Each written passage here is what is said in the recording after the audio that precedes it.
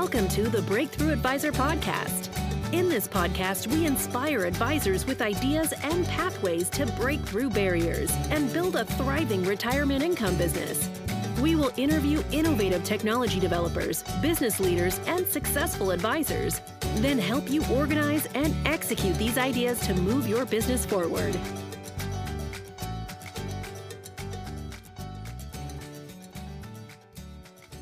Hello, this is Jack Martin. I'm the CMO for InsureMark. I want to welcome you all to this episode of the Breakthrough Advisor Podcast. This is where elite advisors come to get insight, direction, and inspiration to break through in their practice to a higher level. And so this episode, we're super excited to have Jonah Berger, New York Times and Wall Street Journal bestselling author, professor at Wharton School at the University of Pennsylvania, and I frankly think possibly the hottest marketing consultant in the United States today, join us to talk about how we can remove barriers as opposed to trying to pushing solutions. So welcome to the podcast, Jonah. Thanks so much for having me. So catch our audience up a little bit on how you got to this point. I mean, what in obviously you spent a fair amount of time studying marketing in a lot of different ways. You've got a number of best-selling books. How did Catalyst come about? How did you get to this point? Yeah, it's an interesting story. So a number of years ago, my life changed a little bit. I used to be basically a pure academic. I was teaching at the Wharton School. I spent, 95% of my time doing teaching and research and a little bit of consulting or speaking here and there. But in 2013, I came out with my first book called Contagious: Why Things Catch On. And it changed my life to some degree. I started getting calls from all sorts of companies and organizations, from big Fortune 500 companies like the Googles and Apples and Nikes of the world, to small startups, asked them to help with a variety of different challenges. It was really exciting for me. I have a PhD in marketing. Obviously, I do a lot of research in marketing, but I didn't have a lot of actual business experience. And so I got to learn a lot about how business was done in a variety of different industries. But as I worked with these different clients, I realized something that was, to me, quite fascinating, which is that all of them had very much the same challenge, which is that all of them had something that they wanted to change. So for the marketers or the sort of sales type folks, they had a customer or client they wanted to convince or get to come around. Employees wanted to change their bosses' minds, and leaders wanted to transform organizations. Nonprofits wanted to change the world. Startups wanted to change industries. But I realized that many times the approaches they were using weren't working, right? They were pushing, they were pressuring, they were cajoling, trying to get people to come around, and it wasn't happening. And so I started wondering, well, could there be a better way? Could there be a better way to change minds and drive action, not by pushing, but by doing something else? And that's really what was the impetus for this new book, The Catalyst. So one of the buzz concepts in financial services today is behavioral finance. So how does what you're talking about differ from, what our advisors might have been exposed to with respect to behavioral finance? Yeah, I have some colleagues that do some really exciting work in behavioral finance. And I love that the area is getting more attention. Obviously, behavioral science has been around for a long time. And so it's good that folks with more of an economic or finance bent have finally started to realize that, wait, there's some human beings underneath some of these decisions. And I think a lot of that work is about sort of biases in decision making, right? People don't always do what rational economics would suggest that they do. Instead, they have some biases. They seem to be acting in irrational ways, though sometimes predictably so. And in some ways, the Catalyst relates to that, right? If the key insight is that people are driven by underlying motives and psychological drivers of behavior, then yes, they're very much related. The point, though, is a little bit different. I'm not talking about biases necessarily in decision making. I'm talking about barriers that often prevent people from moving forward. So, usually when we think about changing people's minds, we think about providing more information, more facts, more figures, more reasons. I do a lot of work with financial advisors, and we think, okay, well, we'll have these, whether it's quarterly or twice yearly meetings with our clients. We'll sort of tell them why we think they should do what we want them to do. We'll sort of, send them a long PDF document with lots of information. We'll assume they read through it all. And then if they don't, we'll just push them a little bit more and they'll go in the right direction. But as your listeners are probably quite aware, right, often pushing doesn't really work, right? The more we push people, the more they dig in their heels, the more they resist, the more they push back against what we wanted them to do in the first place. And so really, rather than pushing, we've got to identify the barriers to change and figure out how to mitigate them, right? Too often we think, well, if we just push people, they'll go along. But if we don't figure out, well, why haven't they changed in the first place? It's going to be really hard to get them to move, right? Often we think it's information. Oh, if I just give someone more information, they'll come around. But that's not often the barrier, right? Often people have all the information and they're still not interested. And so we need to do a better job of finding the root, right? What's the underlying cause or barrier or obstacle that's in the way? When you go to a doctor's office, for example, the doctor doesn't start by saying, well, let me put a cast on your leg. The doctor starts by saying, let me understand the problem. And only once I understand the problem can I prescribe the best solution. And I think the same thing is here. We need to do a better job of understanding the psychological drivers and barriers of the prospects and clients that we have, and use that understanding to help them move in the right direction. So that covers a lot of territory. Let's stop for a second and unpack that. So as a financial advisor, if acknowledging the fact that more reports, more data, more graphs, more charts isn't going to accomplish the objective. What should my mindset be as I go into, let's say, an initial discovery meeting with a client? How should what should, in golf we call them swing thoughts? What should the advisor's swing thoughts be for that initial discovery meeting? Yeah, I interviewed some amazing folks in writing this book. So obviously, top selling salespeople and transformational leaders, but also some more unusual individuals. So I talked to hostage negotiators and substance abuse counselors and parenting experts, which, depending on if you have a 2-year-old at home, may be the most difficult mind to change out there. Again and again, they talked about the same 5 key barriers, not exactly in the same words, not using the same terms, but the same 5 underlying things often got in the way of change. And so in the Catalyst, I put them in a framework called the REDUCE framework. That stands for reactance. It's an acronym. So REDU and then CE. R is reactance, E is endowment, D is distance, U is uncertainty, CE is corroborating evidence. Each of these barriers often come up when we're trying to get people to change. And in that meeting, you just sort of laid out, to me, one of the common barriers is actually the same issue that hostage negotiators often face. And I was talking to sort of a seasoned negotiator, and he was noting that, often novice negotiators, the first thing they try to do is jump to influence. And that makes sense, right? You want someone to do something, you jump right to influence. So the hostage negotiator will, get on the scene and say, come out with your hands up or do X, Y, Z. They assume that if they just tell people what they want them to do, the people will come around to do it. And he noted, though, that seasoned negotiators, folks that have been around a while, actually try a different approach, because the challenge is if you start with influence, right, you haven't built the basis of understanding and connection and empathy to get people to listen to you in the first place. What you really need to start with, and what great negotiators start with, is they start with understanding, right? They start first by saying, well, who is this person that I'm trying to change? Why, in a negotiating context, why are they here in the first place, right? Why are they holed up in a bank, with a bunch of hostages? Why are they thinking about committing suicide? What's the underlying reason that's got them there in the first place? And using that information to help show them that the best way for that person to get what they want is to actually do what you thought was a good idea in the first place. And I think it's a nice analogy for any type of change, and including for financial advisors, right? Don't start with, hey, this is the best thing for you, right? Start with understanding. Start by asking questions. Start by figuring out, well, who is this person I'm talking to? What are the challenges that they're wrestling with? What are the reasons they might not want to do what I'm suggesting, right?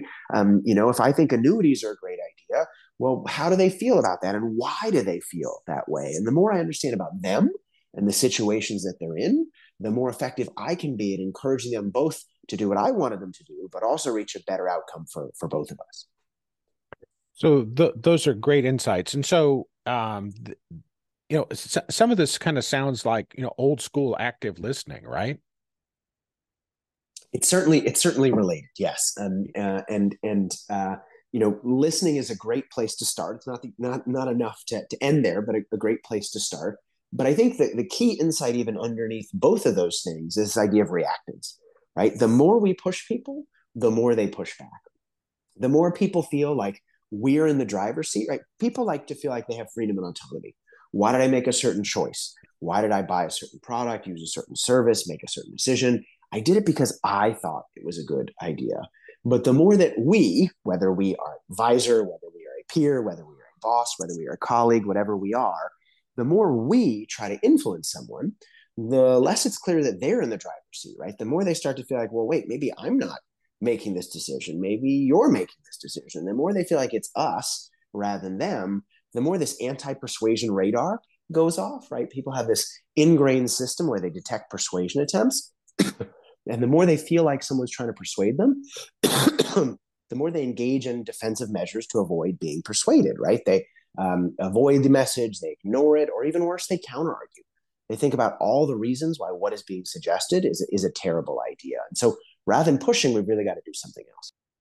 So there's this dynamic tension between what the objective is for that the financial advisor has in mind, and where the client potentially sits on a particular issue. So how do you counsel financial advisors to manage that situation? What should they guard themselves against? What should they be looking for as signals from clients to help guide them through that process? Yeah, I talk about a number of different strategies, and I'm happy to share a couple here. One is a simple approach I call providing a menu, right? Too often when we want people to do something, we say, hey, this is what I think you should do. And then we list all the reasons why they should do it. And the person sitting there listening, but they're not just listening, counter arguing. They think about all the reasons why that's not a good idea for them. And so at the end, it's not surprising that they're not interested in doing it because they focused on the reasons they don't want to do it, right? If instead we provide a menu, we give them some choice, right? We say, hey, I think you should do X or Y.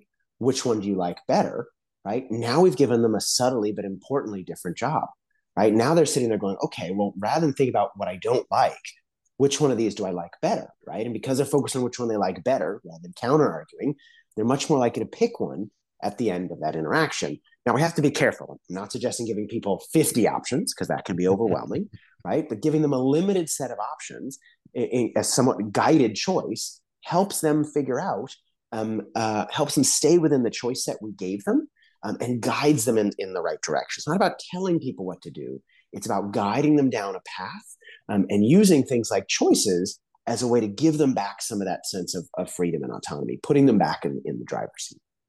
Gotcha. So at night, I shouldn't go to my wife and say, how do you feel about Italian tonight? I probably should say, what do you think, Italian or Thai?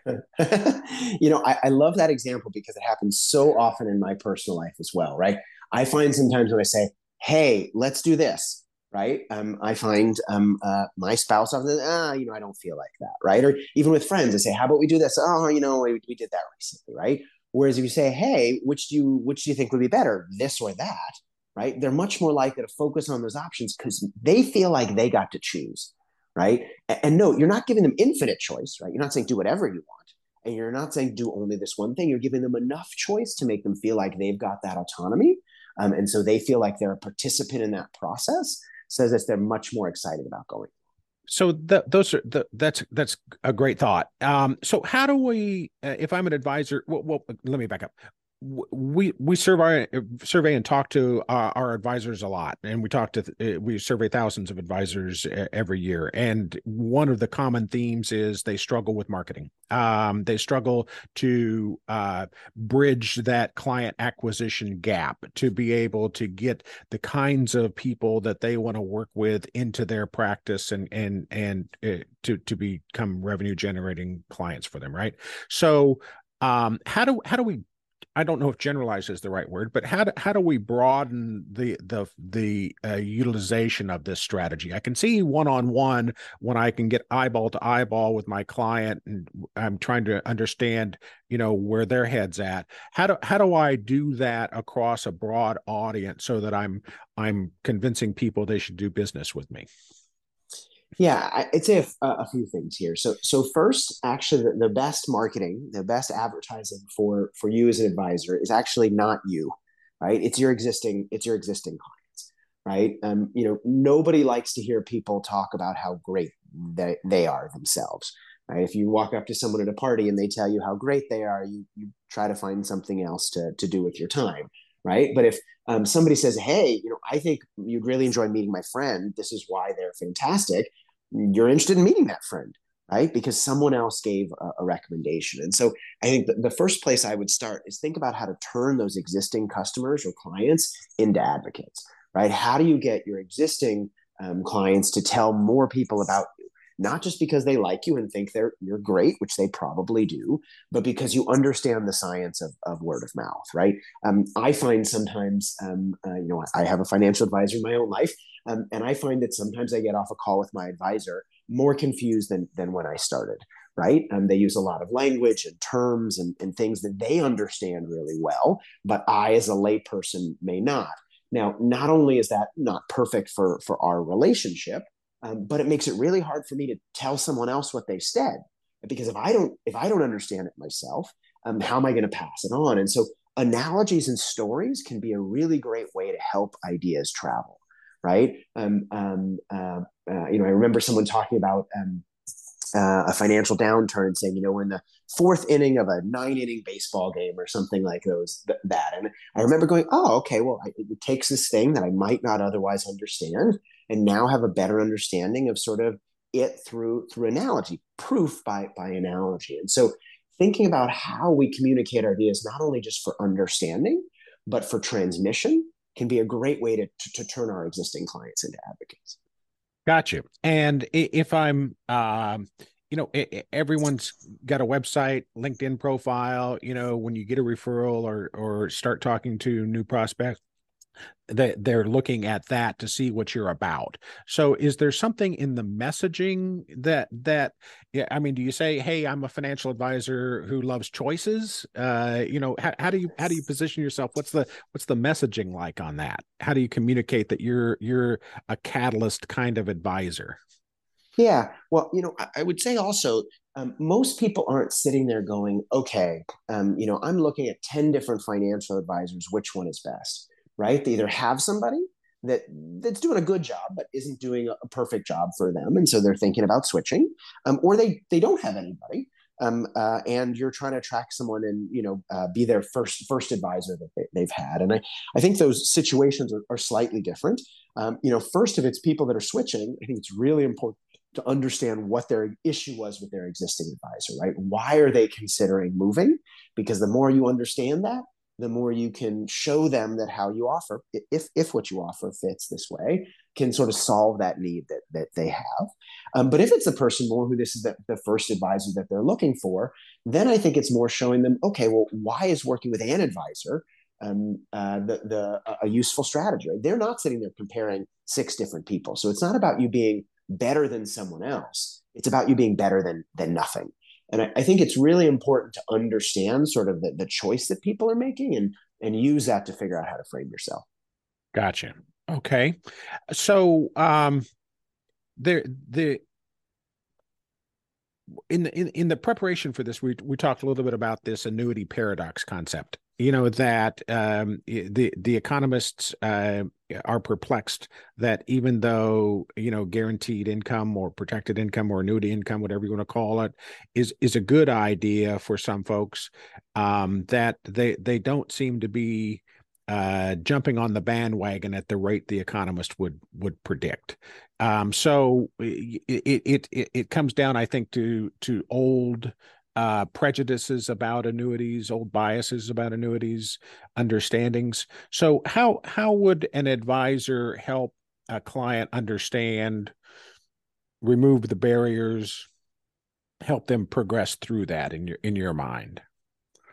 Yeah, this actually reminds me a little bit of a story from the book, and this came from a financial advisor I was talking to, and they were having a problem getting one of their clients to shift some of their assets from savings to put it in the market. And the client was saying, look, if I put it in the market, I could lose money. But if I keep it in savings, I can't lose any money, right? Savings is perfect. The market is sort of risky, and I'll stick with what I have already.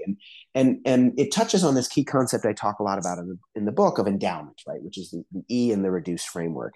And that's the idea that, when we're getting people to change, we're not just trying to get them to do something new, we're getting them to let go of something old, right? And this is the same challenge switching advisors. They're not just doing something, they have to let go of an old thing.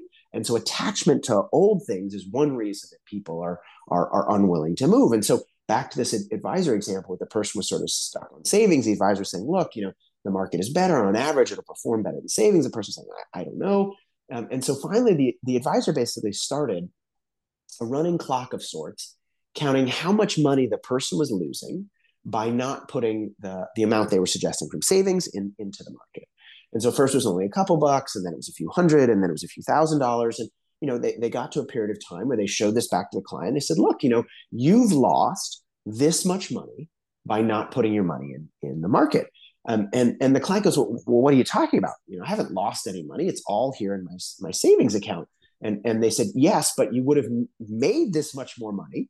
And so by not doing it, you lost this money by not putting it in the market. Because at every moment in time, right, it's just a couple dollars here, a couple dollars there.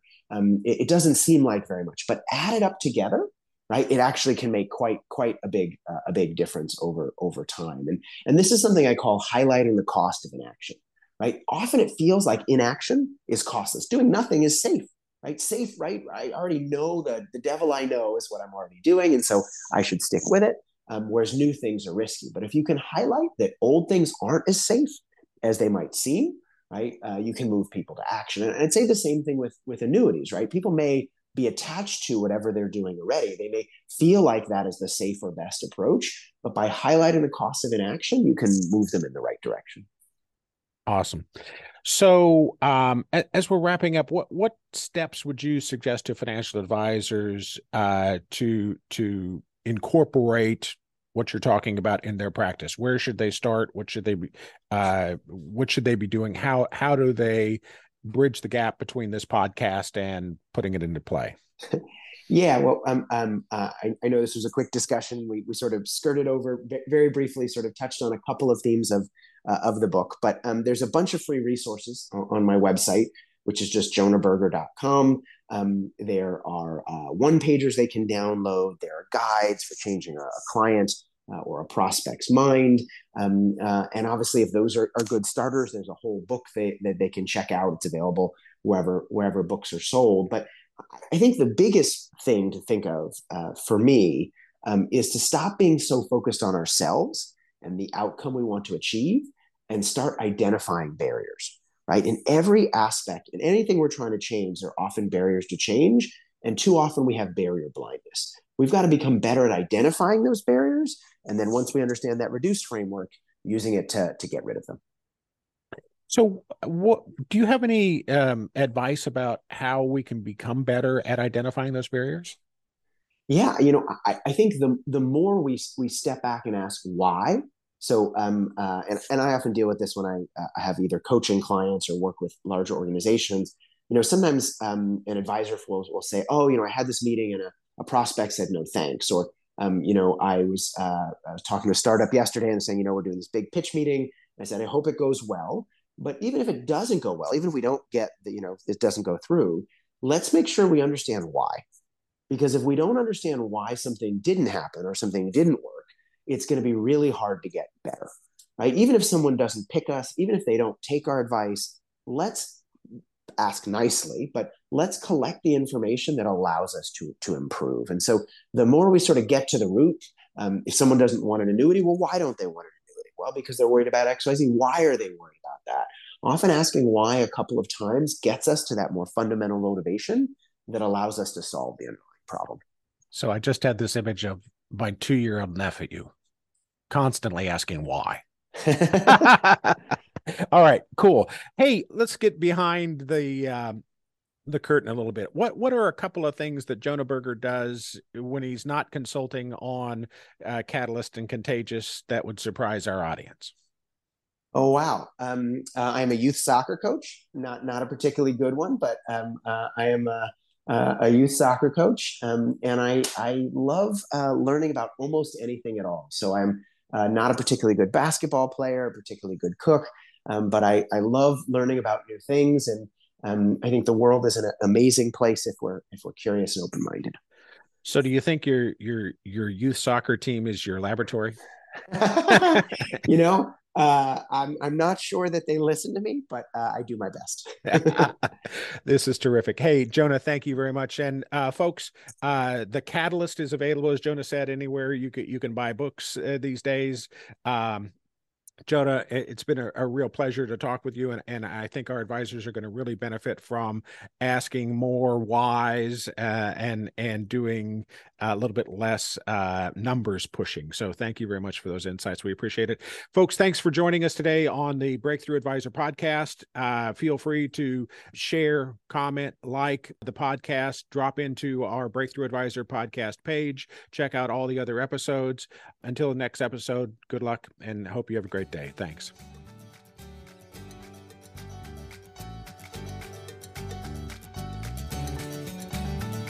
Thank you for listening to the Breakthrough Advisor podcast. Click the subscribe button below to be notified when new episodes become available. The information covered and posted represents the views and opinions of the guest and does not necessarily represent the views or opinions of InsureMark. The content has been made available for informational and educational purposes only.